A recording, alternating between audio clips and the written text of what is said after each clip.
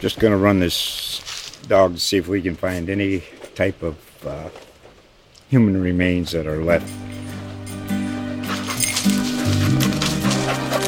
Listen to Where Secrets Go to Die, The Disappearance of Derek Hennigan. From the Detroit Free Press, a new podcast set in the woods of Michigan's Upper Peninsula. Available on Apple, Spotify, Freep.com, or wherever you get your podcasts. From the Ledger Newsroom in Lakeland, Florida, this is Backcourt Violation. Our weekly podcast bounces across the basketball universe with your host, Brady Fredrickson. Now, Backcourt Violation.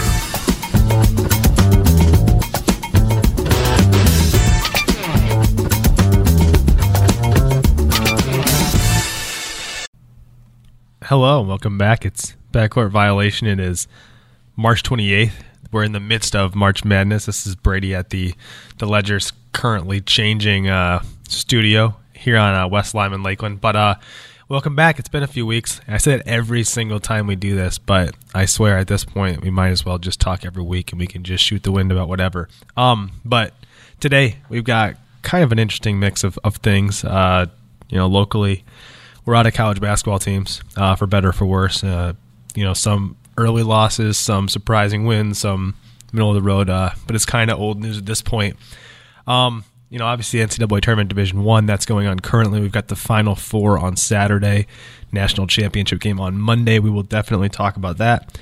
We also have the NBA and its races. I call them races because obviously there's going to be a race to make the playoffs because teams, are playing to do that. But I almost think it's the second most compelling race going on currently in the NBA, and we'll talk about that.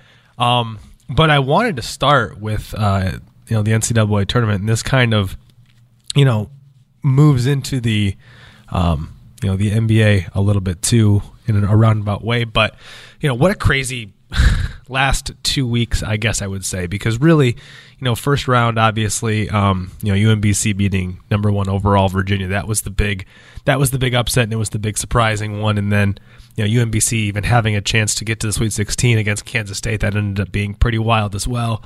But that was the story of the first round, was just, the 16 being the one, because really outside of that, we only had one other surprise. The funny thing, though, that surprise, of course, is Loyola Chicago.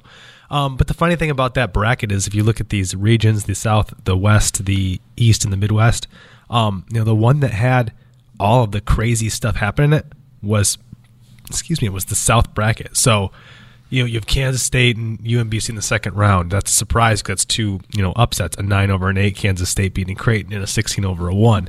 Obviously, UMBC ran out of gas because that's what happens when you look like essentially Florida Southern, Division II level school out there in terms of your size and your speed and things like that. But they played a hell of a game against Virginia. I mean, maybe Virginia played a hell of a game in the wrong way too. But, the other side of it, you have, Davidson nearly beat Kentucky.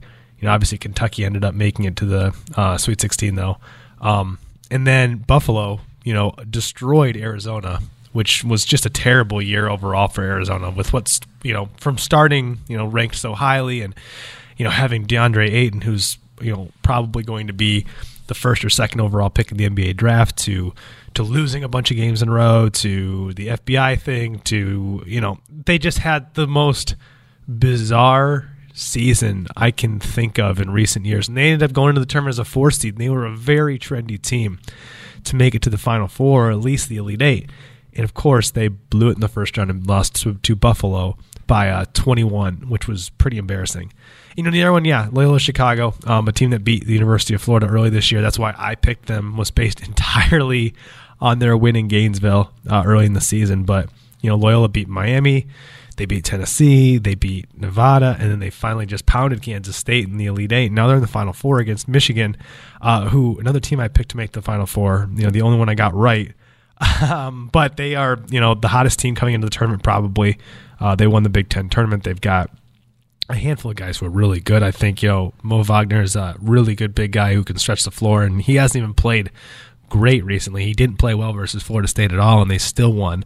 And then Charles Matthews is a guy that came from Kentucky who has had trouble kind of fitting into a system like what John Beilein runs at Michigan, where it's not really revolving around one guy. And Matthews is the kind of guy who really, gets his shot and scores, and that's his game. And so, there's been a lot of things written about that, but he's had to adjust his game a lot and adjust his mentality. But, he was big in that game too. And so, Michigan Loyola, that'll be an awesome game. It's the early one, of course, because it's Loyola. But I think that'll be really the best game we see. I really do think that on Saturday, even though we've got Villanova and Kansas on the other side, I think Villanova's the best team left, and I think Villanova will win that game. Kansas doesn't shoot free throws well. They have a really good guard in Devontae Graham, but I just think overall Villanova's deep. Their experience, they have all the things that check the boxes for most people when you try and pick a team that goes to the Final Four and eventually wins the championship. So Villanova is the team that I kind of think will win that. But, I would love to see Loyola win again. I'm not sure it's going to happen because Michigan's, so diverse offensively in terms of there being 4 or 5 guys to guard on the court at any given time. But then again, Michigan's a bad free throw shooting team. Kansas is a bad free throw shooting team. Those two have gotten here despite that. It almost bit Michigan against Florida State, but they found a way. And so I'll be interested to see if Loyola, finds a way, which they seem to be pretty good at, finding a way to get past teams. If they can beat Michigan and get to that final game against probably Villanova, in my opinion, but it would be an interesting game because I think Villanova is just so much more talented, but that's been the case every single time Loyola has stepped on the court. They've been at a disadvantage talent-wise, but their coach, Porter Moser, has done a really good job of, just keeping them doing what they do. And you don't really see anything change with Loyola. Maybe that's why they've won by 2 points, by 1 point, by 1 point, and then, of course, by 16. They just stick to their guns, and whatever works, works. But, the funny thing about this is we look at kind of the way this works, and I think when teams in the NCAA tournament, make these little Cinderella runs, we haven't seen one like Loyola Chicago probably since the first Butler run with Brad Stevens and company back in, I think that would have been 2008 or 2009. That was probably the last time we really saw this double-digit seed come out of nowhere and do this. And obviously, there's been plenty of teams that have made memorable runs. Florida Gulf Coast had theirs. That was, I think, only to the Sweet 16, though. VCU had a run like this. George Mason famously had a run like this, the Elite Eight, I believe. But this is one of those ones where you look at these teams and we always think, this is a small school, and obviously they don't have the funds or the boosters and all the stuff that you get at a big school that you really don't necessarily think about. Loyola Chicago is not going to be Michigan ever in anything. They're not going to be Villanova. They're not going to be Kansas. The best thing about Loyola Chicago from a recruiting standpoint is probably the fact that they're in Chicago, but they're going to get their own basketball arena soon or the facility soon. But we always jump to this conclusion of, okay, it happened a lot with UMBC as we look at UMBC, say, okay, where's their coach going to go next? And I think that's kind of a lazy way to look at it in terms of saying this team, won, so when will their coach leave? Like Ryan Odom's a young guy who I believe, has only been a head coach at the Division I level for a handful of years. And, maybe they don't leave. And that's where it comes back to Loyola. Whereas, if the guy at UMBC, Ryan Odom, if he gets an offer to go to a Power 5 school, you go, because that's a very, very small level. But Loyola, being in Chicago, being in a place where, high academic standards at a school like that, but, why would Porter Moser, the coach at Loyola, want to leave right now? I can see that if a gigantic job just came up and threw $3 million a year at him, sure, of course, but Brad Stevens made, turn chicken into chicken salad at Butler in terms of bringing them from being just a good mid-major to one of the great programs in college basketball. And, we've seen that at different schools throughout this. I think it's hard to call Xavier at this point anything like a mid-major or call Gonzaga a mid-major because they put so much money into their basketball programs.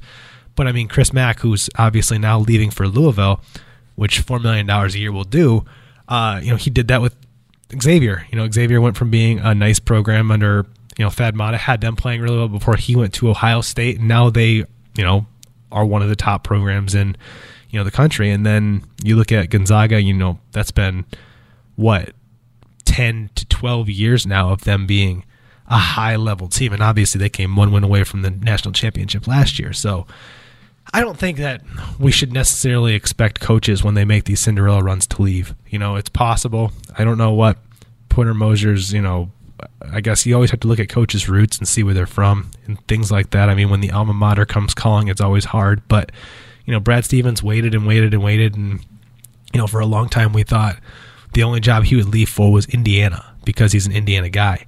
And then we looked at, Shaka Smart was a guy at VCU who waited and waited and waited. And, of course, when he finally left, it was to go to Texas. And that's, it's hard to go against, Texas, Austin, the money, the fans, the everything that comes with that. So, I mean, I think it comes down to some of these guys really looking for the perfect situation, whereas, the Florida Gulf Coast coach, Andy Enfield, he was, I think USC came calling right after that tournament, and he was gone. And he's done pretty well there. I think they've gotten in some hot water in terms of recruiting things as well. But, that's the situation you're in. So with Porter Moser, I'm really interested to see this because you see these guys make these runs, and when it ends for some of these teams, it just sometimes feels like that's the end of it for good. Like, if Loyola loses to Michigan on Saturday and then Porter Moser leaves for school X, is that the last time we ever hear of Loyola Chicago? It's possible. That's that's just the way that these little schools work. As fun as UMBC was, I don't think we're ever going to think of UMBC again, winning a first round game just based on all the factors that go into that. And it maybe, another guy is Greg Marshall at Wichita State. Wichita State's made a couple big runs. They lost in the first round this year. And he's been there for a long time, but sometimes it's good to stay where you're at. Sometimes it's good to leave. It'll be interesting to see if Moser leaves Loyola, no matter what they do. I mean, obviously, if they win the national championship, I think, I don't know, that's unprecedented to see that would happen because the only times we've come close is Mark Few almost won at Gonzaga and Brad Stevens almost won at Butler. But, yeah, it's just really interesting to look at. And it kind of leads into this. So we look at these small schools, these Cinderellas, these nobodies who make themselves into somebodies.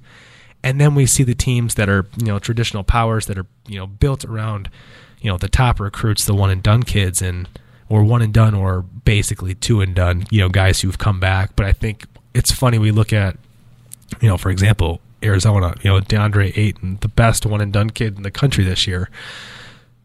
They went there and lost by 21 to a team in the MAC. And he's going to leave and he's going to be better in the NBA because of it, because that's just how it works. Guys who more often than not, the guys who dominate college basketball are the ones who really end up starring in the NBA as freshmen. The only exception to that in the last maybe decade of guys who really came in as freshmen and just dominated and then went to the NBA and did not have the same level of success would be Michael Beasley at Kansas State when he went, the same year as I believe Derrick Rose. Michael Beasley has not had quite the career we expected coming out, but he's obviously still around nearly 10 years later. But yeah, these one and done kids. I mean, Arizona, DeAndre Ayton, they were one and done. Mo Bamba, another really good, talented big guy who just looks like an octopus on the court at Texas. They lost in the first round. Who else do we have? I'm trying to think of who else sticks out to me. Duke. Duke was a team full of, one and done kids. And of course they had Grayson Allen, who was probably the one veteran on the team. They came up short of the Final Four. The same thing kind of applies to Michigan State a little bit. Jaren Jackson is a guy who's going to be a top 5 pick, and Miles Bridges was a guy who probably would have been a top 5 or 6 pick last year had he come out. And so there's just I saw an article somewhere, I think it was in The Athletic, where somebody had written that people who champion the whole college basketball, these kids are great. It's about the kids. It's about the 4-year players, the great coaching, things like that. And, this is good that the Final Four doesn't have, a bunch of one-and-done kids. But, the point they made, I think it was Brian Bennett, said that, one-and-done teams need structure too. There's, the teams that just have 5 one-and-done guys aren't going to be the ones that usually win. Kentucky, when they've won their championships, has been with juniors who've been around a couple of those teams and have that experience. Or Duke, that team that had a veteran in Grayson Allen that maybe needed one more guy like that who they could really lean on. And so you just kind of look at that, and it's funny to kind of juxtapose that versus, now we look at the NBA side, and you look at kind of how, all these one-and-done kids, Michael Porter Jr. at Missouri, another one, they were lost in the first round. Guys who, really at the start of the year were the ones that everybody wanted to see them, everyone was excited about because they're, these hotshot prospects coming in, and they're going to spend 1 year and they're going to be gone. And Trae Young, another one, Oklahoma. See, now they're all popping in my head. But that's funny because we go to the NBA now, and we have these two races, the playoff race, which with, I believe, only like 10 games to go, if not more. So 40, 75, 7 games to go for most, 7 to 8 games.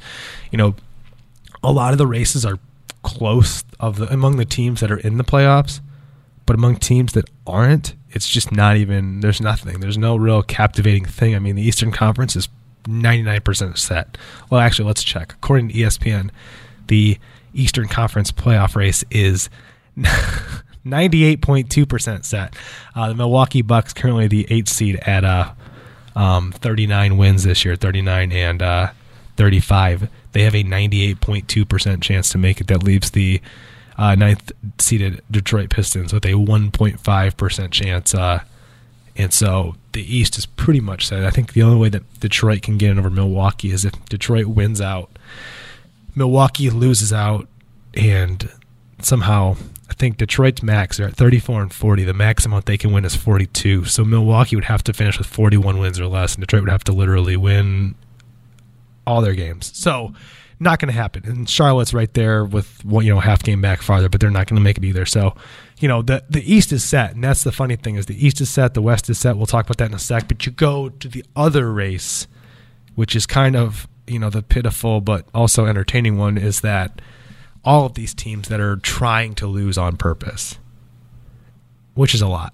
And it's not even that they're losing on purpose per se, but they would be okay with losing. Is the better way to describe tanking isn't losing on purpose, because I don't think any players, specifically guys on some of these teams, like, with Orlando, for instance, Orlando went into this season trying to win games. They wanted to make the playoffs, and it just all fell apart on them. But there's a guy, Rodney Purvis, who spent 99% of the season with the Lakeland Magic, and he just signed a multi-year deal today with them. And obviously, when Rodney Purvis gets on the court for the Orlando Magic, or guys in that ilk get on the court for these teams, they're playing their butts off trying to win, and they want to just do well. I don't think it matters to them the next draft pick, because that next draft pick's probably going to take their roster spot if all things work out. So, for me, it's not that tanking is as gross as much. It's just this season in particular has just been nuts for it, because if you could just go down the list, you can say, the Phoenix Suns have been tanking from day one. Memphis has been tanking from the moment Mike Conley broke his foot, I believe. Atlanta has been tanking from day one. Orlando has been tanking from about November on. Brooklyn was trying to be good for a little bit, and then they obviously regressed, and now they are, back to tanking. And that pick doesn't even go to them. That pick goes to the Cleveland Cavaliers. So, what was at one point looking like the 10th or 11th pick for Brooklyn is down to 5th, which is great for the Cavs, especially considering their uncertainty with LeBron. Dallas has been tanking the entire season. Sacramento has been tanking for like the last 10 years. Chicago has been tanking the entire season. And the only reason Chicago isn't lower is because they actually have good young pieces already, and they might be the team among all of these teams: Phoenix, Memphis, Atlanta, Orlando, Brooklyn, Dallas, Sacramento, Chicago. Chicago has a good coach. Dallas has a good coach. Brooklyn has a good coach. Atlanta does. That's it. Like, Mike Budenholzer's a good coach in Atlanta. He's won 60 games. He comes from the Spurs tree. He knows what he's doing. Kenny Atkinson, another guy at Brooklyn, he knows what he's doing. He's a talent developer. They've gotten a lot out of guys who are on most teams, scrap heaps, Spencer Dinwiddie being the main one.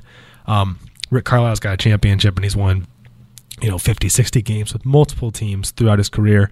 And I think Fred Hoiberg's an okay coach. I don't think he's bad. I think Fred Hoiberg is the type of coach in Chicago where he has all these young guys, and he's going to get another blue chipper this year with this draft. And I think you add that to him. I think he comes from a college background, obviously at Iowa State, where he was so successful, and I think he's better with teaching than he is coaching, if that makes sense. Some coaches are just better at player development than they are the X's and O's of a veteran team. It's kind of like the old thing. It's, with Chicago actually, and also the Clippers. Vinny Del Negro was a coach who, played I think 10, 12 years in the NBA, and I think he's probably 500 for his career as a coach, but he was a guy that was just really good at getting the best out of the young team and getting them to the playoffs or to the point where they're competitive and where they're starting to show potential as being a team with a future. And then you step in, you replace them with somebody else.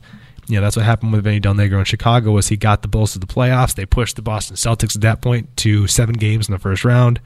That was when Ben Gordon went off, and it was just a crazy series.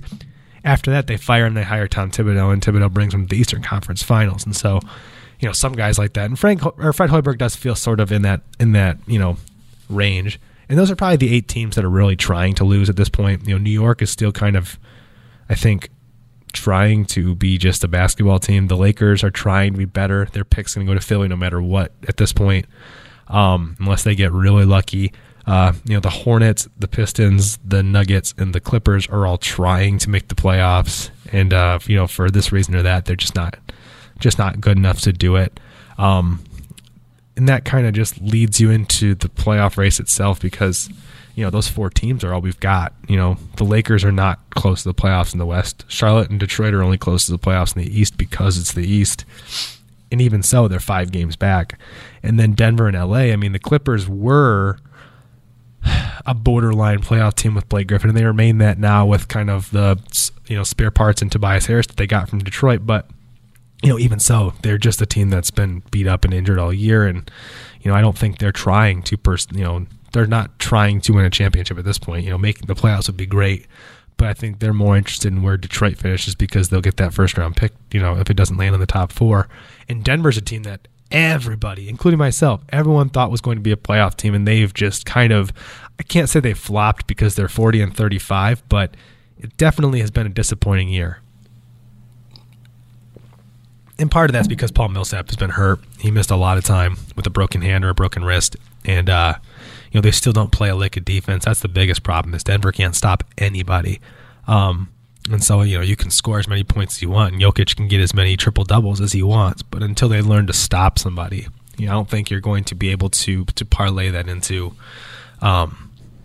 a playoff spot yet. And the funny thing is, if you think back, there's been so many teams over the years that have been so offensively heavy on one end and then so weak defensively. And, Denver kind of fits into the mold of, like, when I think back to, like, the early Dirk Nowitzki, Mavericks teams that were so good offensively but just stunk on defense, and they somehow still were winning 60 games. And here Denver sits with the potential to win 47 games and miss the playoffs. But it's just funny how the league changes, and how even bad defensive teams are still, you can be good offensively, but you need to be great to overcome bad defense like Denver's stuck in, which just isn't the case. But, the funny thing is this playoff race will shake out, and, obviously, Golden State Warriors are missing everybody right now. I'm pretty sure Kevin Durant is the only healthy one. Draymond Green's been banged up. Steph Curry is out until the playoffs. Klay Thompson has a broken wrist still. So they're probably going to finish second. And then the Houston Rockets are going to finish first. And they're going to have home court. And they've won 10 games in a row, and they look awesome. And they're probably the most fun team to watch in the league this season. But it's going to come down to those two in the West, and really that's going to be the NBA Finals, is if those two meet in the Western Conference. When they meet, not if. It's not a matter of if. When those two meet in the Western Conference Finals, it's going to be, for the title essentially, because I don't think anybody else in the West is a serious threat. The Thunder have really been underwhelming over the past, month or so after getting off to a slow start. They still have 44 wins, and they're still going to get home court, it looks like, or at least be in position to, but, I don't think they're a real threat. New Orleans, I just saw New Orleans play a few weeks back. Had they had DeMarcus Cousins still, they probably would be the 3rd seed right now. Maybe they'd be right behind Golden State, even closer than the Portland Trailblazers, but I don't think the Pelicans with just Anthony Davis are going to be able to get where they want to be this year. And then you got the Spurs, who are in a weird spot. The Spurs are kind of 6th. The Spurs haven't been the 6th seed, I think, since probably about 2009 or 2010. It's been a long time since the Spurs. No, before that even.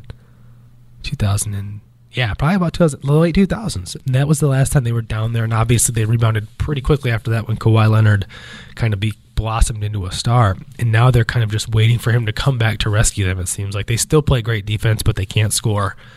And it just feels like they're a team that if they get back, if they go into the playoffs and they never get Kawhi Leonard back, the Portland Trailblazers probably would beat them as the 3 versus the 6. But if they get Kawhi Leonard back and if they find a way to hang out at that 6 seed, I think San Antonio will beat Portland pretty handily. And Portland's, really good. I mean, they've got, probably got the best backcourt outside of Golden State in Houston in the league. And, a lot of their role players have really stepped up and become, more than that. I think, a guy like Mo Harkless, who's actually hurt right now, injured his knee. He was a guy that really started to blossom this year. And then, Yusuf Nurkic is a guy who I think has had spurts of being very productive, but he's kind of more, statistics over substance in terms of, his impact isn't always felt as strongly as his stats may look. And he's had a better season in that regard too. And they're just a balanced, deep team. So, I mean, they've got guys. They can just throw waves at you. They're always going to have either Damian Lillard or CJ McCollum on the court, which helps to alleviate any sort of droughts or anything that may come with all that depth. So, yeah, Portland's a team that's good. I don't think they're going to make it very far. But then Utah, I think Utah has just been red hot over the last 2 months. Donovan Mitchell's the best true rookie in the league this year. But I don't think they have a chance against Golden State. That's going to be a really fun series, though, to watch those two play. And then Minnesota Timberwolves are a team that's really dropped off. They just lost to the Memphis Grizzlies, who are definitely not in it to win it right now. And so Memphis is the second worst team in the league, and Minnesota is hanging on to that 8 seed by a game and a half right now over the Clippers. And I think Minnesota's still going to get in because I think they'll eventually get Jimmy Butler back, and that'll obviously give them a boost. But I still don't think they can beat Houston. If they were somehow able to move up 2 spots to the 6 seed and then get Jimmy Butler back and go to Portland, they would win, I think. I think that's big enough to shift that series, but unless that happens, I don't really foresee that. And then, we go to the East. Toronto's going to have the number 1 seed, it looks like. Boston, which is falling apart in terms of just injuries, is in the 2nd seed pretty handily. Cleveland's sitting at 3rd. Cleveland. I don't know. They have LeBron. They're very unenthusiastic to me. It just nothing really pops about them right now. Philadelphia 1 game back, and people have really, really jumped on this. Philadelphia could make the NBA Finals bandwagon, which I think is just so wild because, a lot of reasons, but just in general because, it was they really killed Denver. That was the night that really kind of set the fire off in terms of this. And Philly's got great. Joel Embiid's a great player. Ben Simmons a great player, but it's different in the playoffs. And I say that, and I sit here, and right now, if you told me who do you think's going to make it to the finals, I would honestly say Toronto.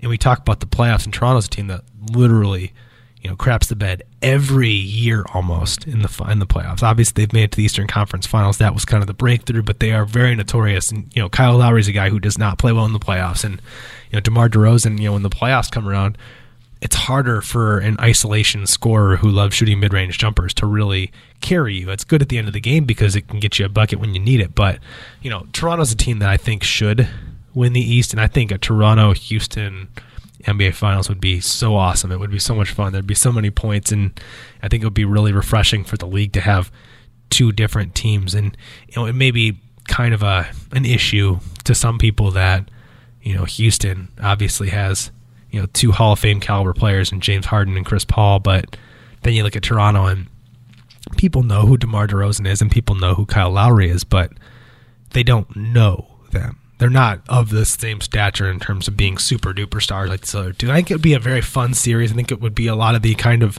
despite the fact that Toronto is 55 wins right now, they'd be such a heavy underdog no matter who they played.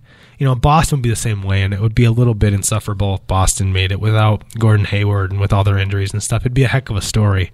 But as good of a coach as Brad Stevens is, I don't think that he can even carry them through this playoffs, especially considering they would have to play LeBron in the 2nd round.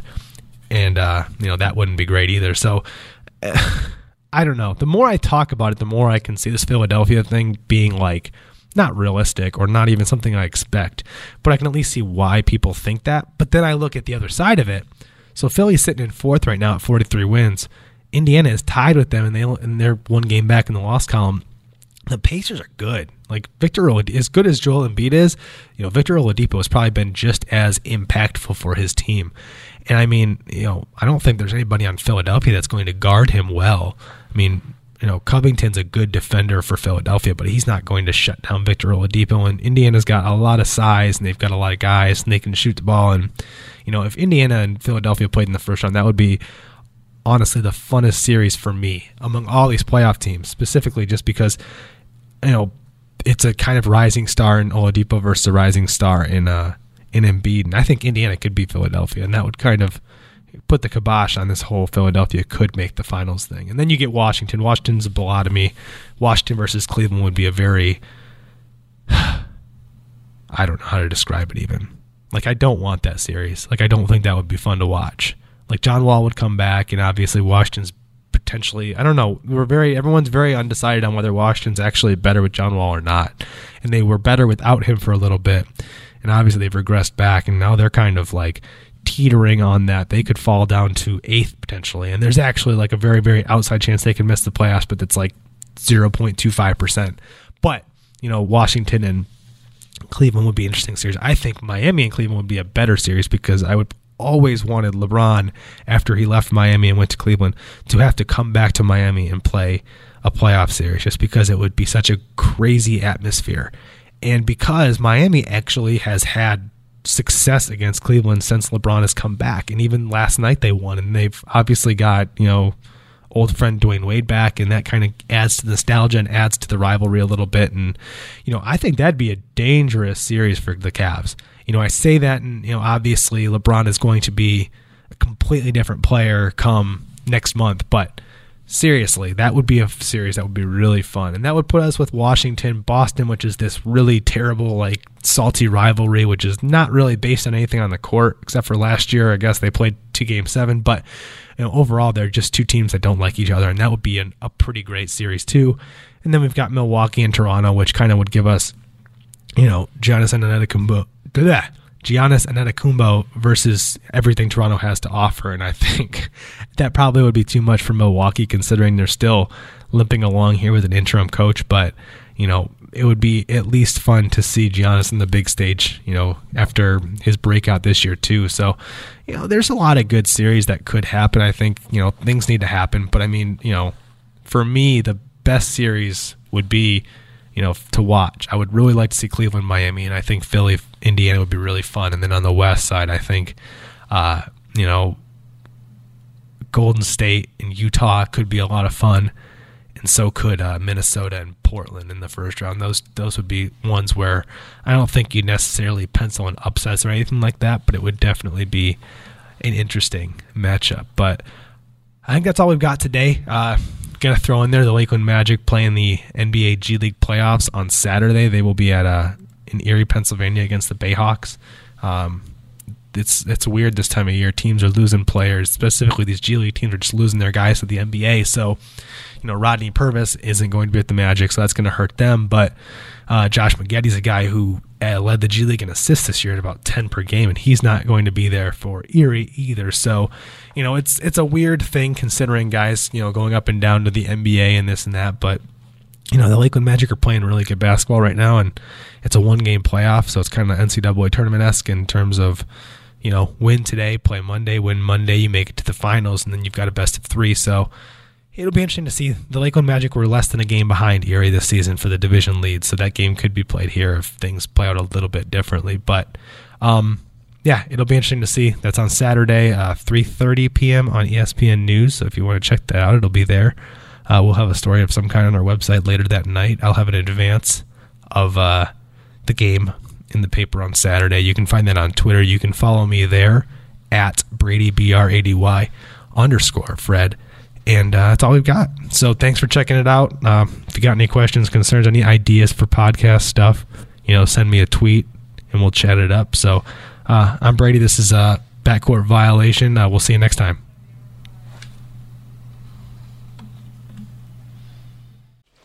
Just going to run this dog to see if we can find any type of human remains that are left. Listen to Where Secrets Go to Die, The Disappearance of Derek Hennigan. From the Detroit Free Press, a new podcast set in the woods of Michigan's Upper Peninsula. Available on Apple, Spotify, Freep.com, or wherever you get your podcasts.